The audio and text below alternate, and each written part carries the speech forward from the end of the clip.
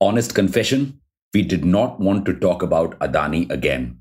We know we've been covering news about Asia's richest man a little too frequently, so we decided not to talk about Adani for some time. But this man just does not rest. He's constantly making news and important news, news that impacts India, its economy, and its people. So here we go again. And today we have lots to talk about. Adani's new competition with Ambani, his super app, his media ambitions, and much more. So buckle up and let's dive deep into the Adani verse. Welcome back to Revolution Read On, a daily podcast where we break down one story from the world of business and finance. Click on the subscribe button to never miss an update from us. Here's your story for today. It is fast becoming clear that all major conglomerates in India want to control every aspect of your life. Adani is no different. The Adani Group wants to be on the top of your mind at every stage of your life, from powering your house to stocking your kitchen to even helping you fly across the world. Yes, Adani operates around 7 airports in India, and 20% of our country's aviation traffic is indirectly under his control. Now, he wants to extend this control and help you commute to and from the airport. He is now reportedly investing in taxi fleets to provide rides to and from his airports. Sounds great, right?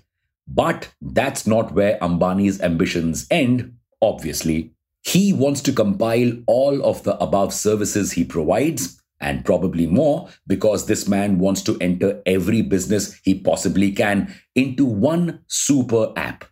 Why? Well, because it ensures that no matter who you are, where you're from, what you buy, you're going to be putting money into Adani's pocket. Picture this. You go on the super app to buy groceries from Adani Wilmar. Now, just as you were signing off, an interesting discount offer for taxi services catches your eye. You think to yourself, don't need it now, and press back. Now, 2 weeks later, you're flying home for New Year's and you take out your phone to book a cab to go to the airport. You remember, I have the discount on Adani's super app, let's try that. And off you go to the airport in a comfortable and affordable ride. Do you realize what just happened?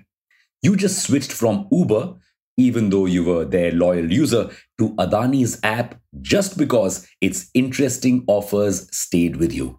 Great way to ensure brand loyalty. But does the timing seem right?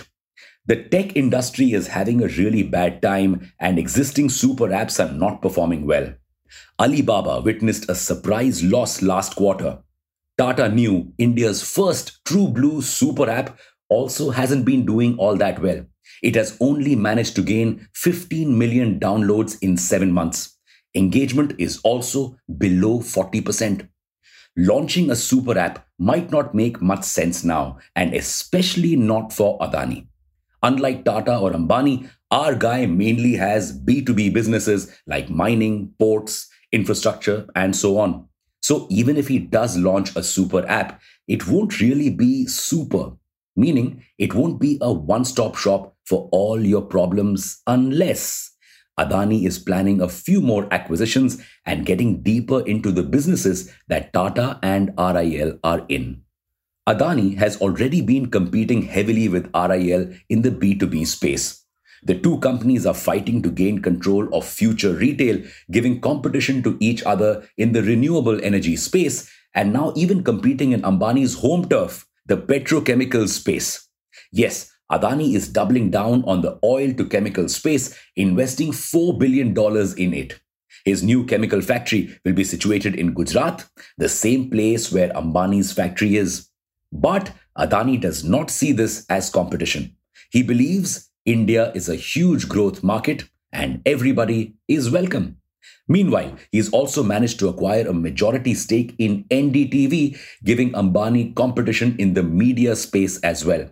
Ambani owns the Network 18 group. So, very soon, Adani could also enter other businesses that RIL is into to give a boost to his super app. The next target could very well be financial services. This could make things difficult for Ambani, who'd already lost the tag of Asia's richest man to Adani.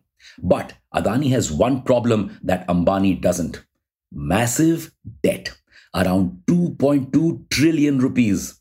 However, he's trying to solve this through a follow on public offer, or an FPO. Huh? A follow on public offer, or FPO, is when a company raises money through equity. That's sale of shares after an IPO.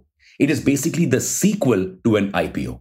And Adani Enterprises wants to raise 20,000 crore rupees through this FPO. This will help the company pay off some of its debt. But will people subscribe to Adani's FPOs? Well, Adani Group shares have been seeing an insane rise for some time now. So, retail investors could be interested in the FPO, especially because it will allow them to buy Adani Enterprise shares for a price that is cheaper than the market value. So, it seems like things are looking up for Adani. They kind of always are. However, many believe that the group's rise is a bubble waiting to burst. Which side of the debate are you on? And should we talk more about Adani? And for now, it's a wrap. Thank you for listening to this episode. We'll be back with more tomorrow. Until then, read on.